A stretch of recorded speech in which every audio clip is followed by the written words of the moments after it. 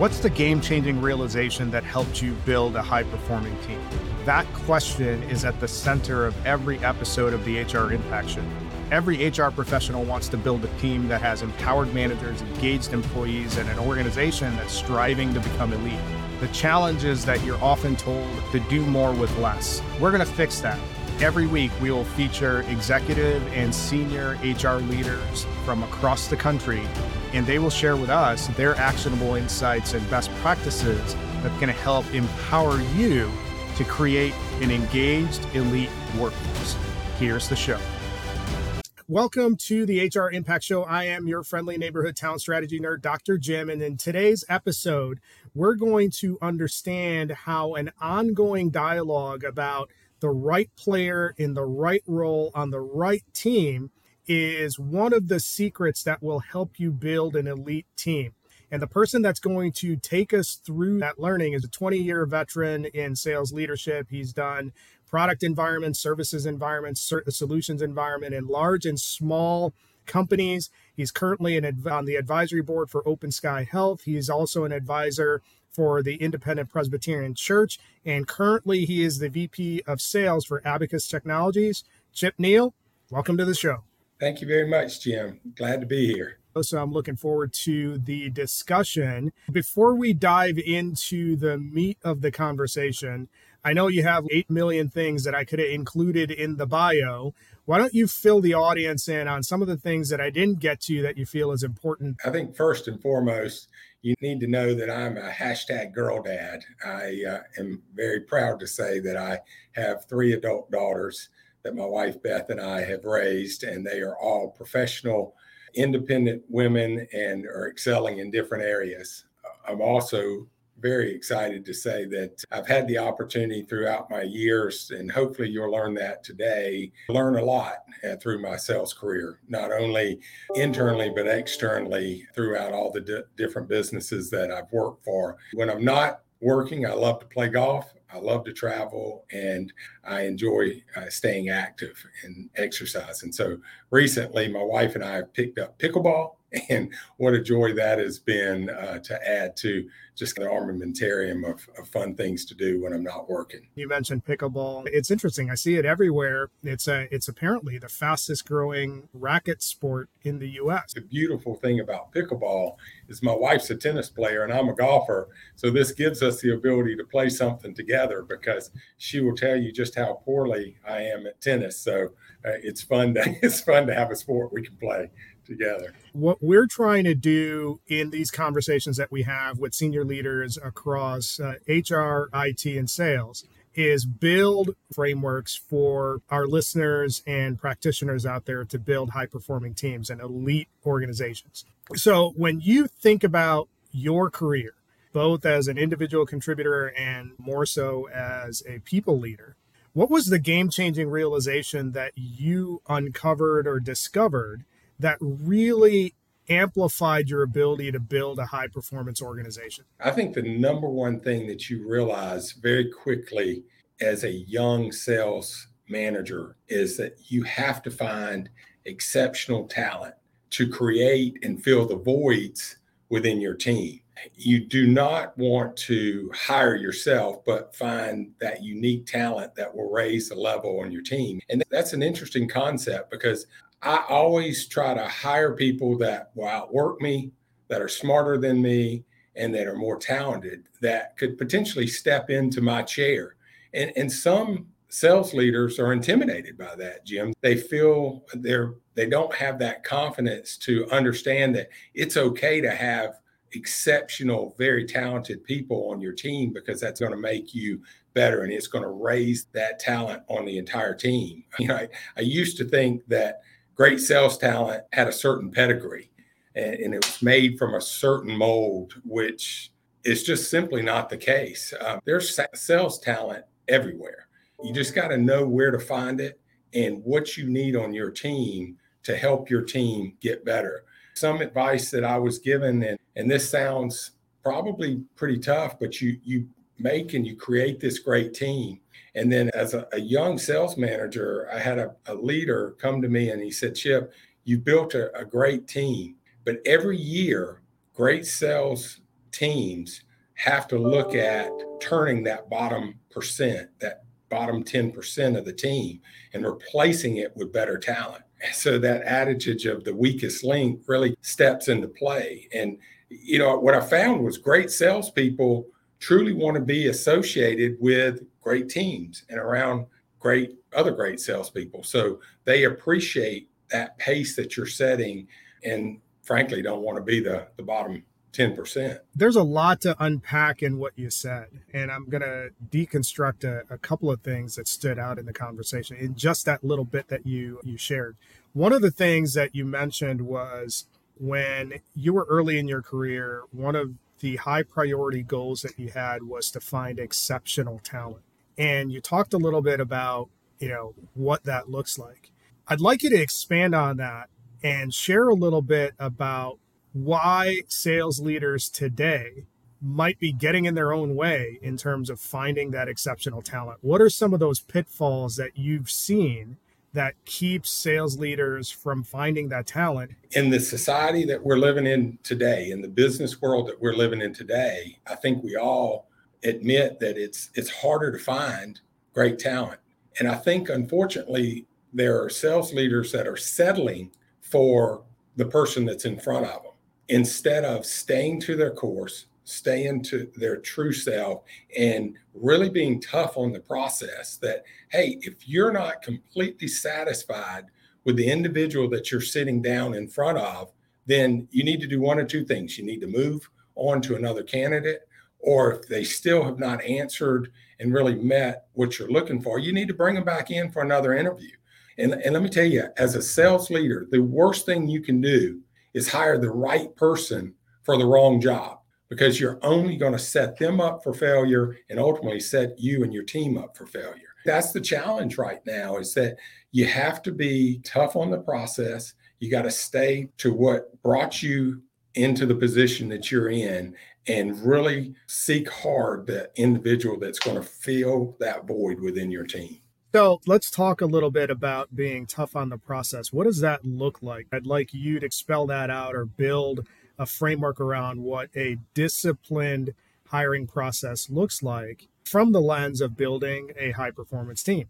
I think it starts right away. And we all get a lot of resumes. When we have a job posted, we're fortunate that you get a lot of resumes. Right off the bat, you got to be tough on the resume. You got to look through the details and really find the individual that steps out. It's easy to be successful in your last role, but what does success really mean? And does that success kind of level into what you're looking for and what you feel the success is going to have to be in order to be successful on your team? So right off the bat, taking a hard look at the resume. Secondly, really getting prepared for the questions that you're going to ask this individual so that they're well thought through, that they're going to meet the essential cog in your wheel that you're looking for on that team, that you set the questions up, that they're not softballs, but essentially they're not too tough that you're not finding the right talent. But at the same time, I think so many times people come into interviews and they hadn't prepared for the interview. You and the candidate both deserve the best that you can give them in that interview process. You're letting the candidate down and you're letting your team down if you don't prepare for that interview. And that preparation could mean the difference in you settling for a candidate that answered a question that frankly was just not a well thought out question that you were asking them in order to get to the answers that you were looking for that are going to be the right people to put on your team. It's really good stuff, and I'm already taking some notes on the framework that we're going to build together. But there was one other element that you mentioned in the first bit of the conversation, which was sometimes as sales leaders and hiring managers, we're looking for pedigree. What's the drawback in taking that view, looking for pedigree? I think it's a uniqueness. I truly think it's looking outside of the box, if you will, and truly exploring and taking a deep dive into exactly the position that you're looking for. And I say this all the time, as I said earlier, great salespeople come in a lot of different forms. It's not just, hey, they went through sales and marketing in college, or they were the student body president, or they get along great with people, or so on and so forth. I've had great salespeople that were accountants.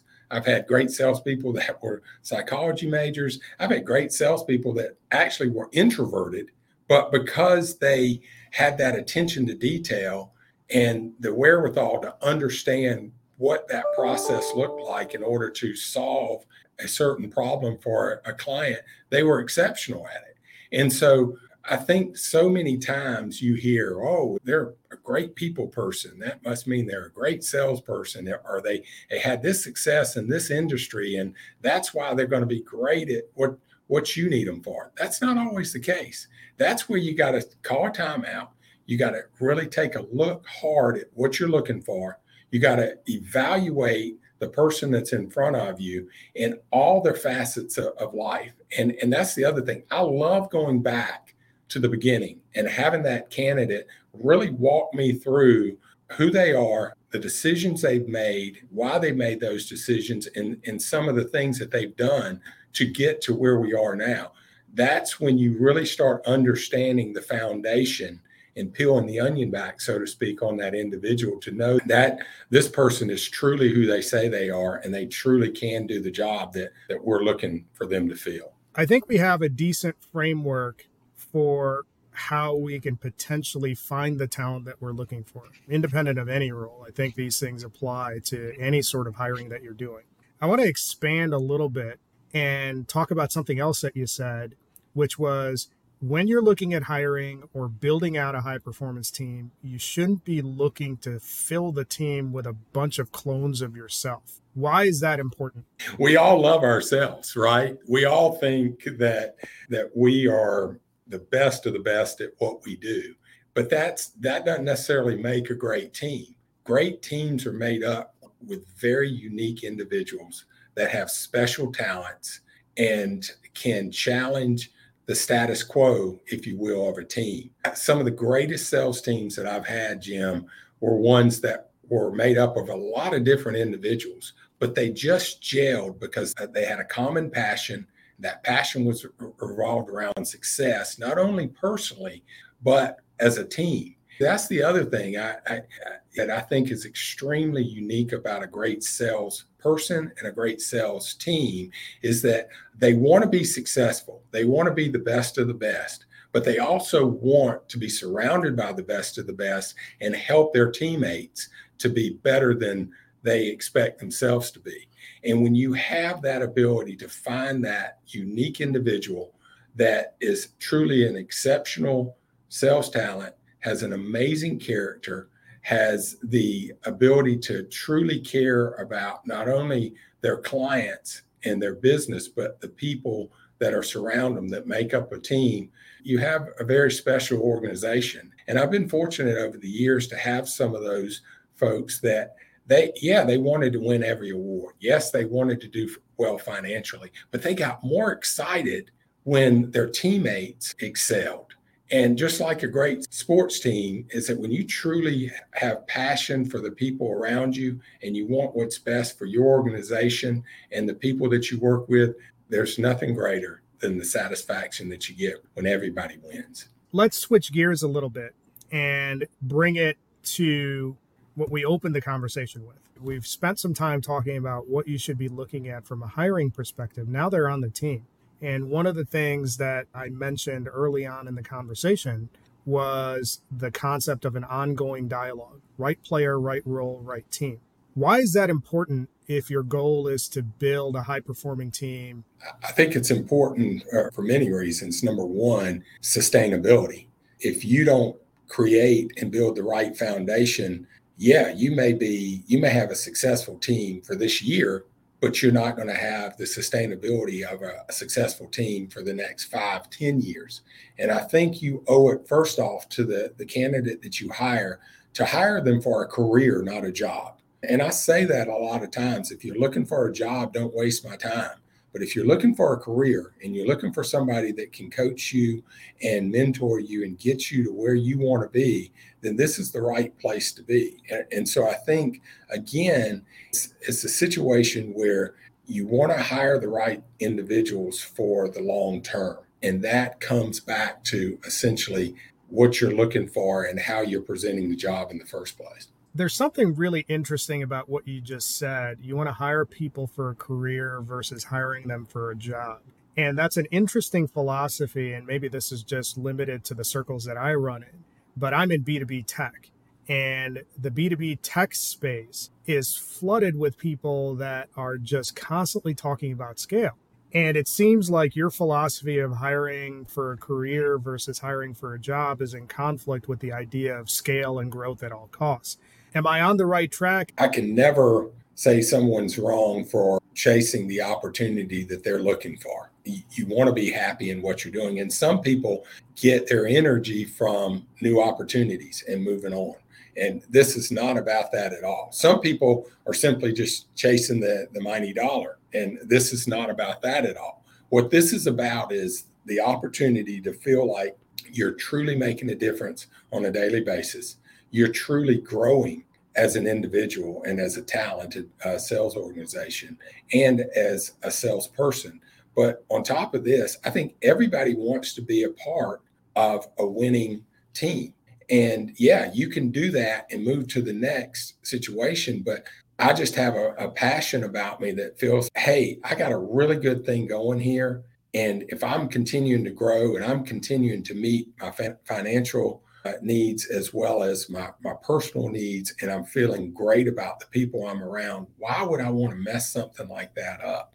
Okay, there's always grass greener on the other side. We've heard that 1,000 times. And again, I'm not taking that away from anybody who's chasing that. But what I am telling you is that I've been in sales for a lot of years. And what I've seen is that it feels a lot better being part of a truly great team with somebody who cares about me and is mentoring me, not only as a professional, but on a personal level. And that's what I try to do. Before we wind down, let's put some work into the framework that we've built in this conversation.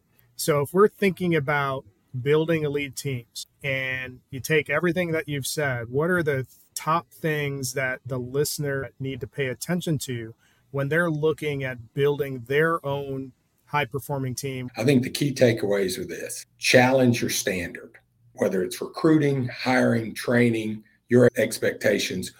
What does success look like?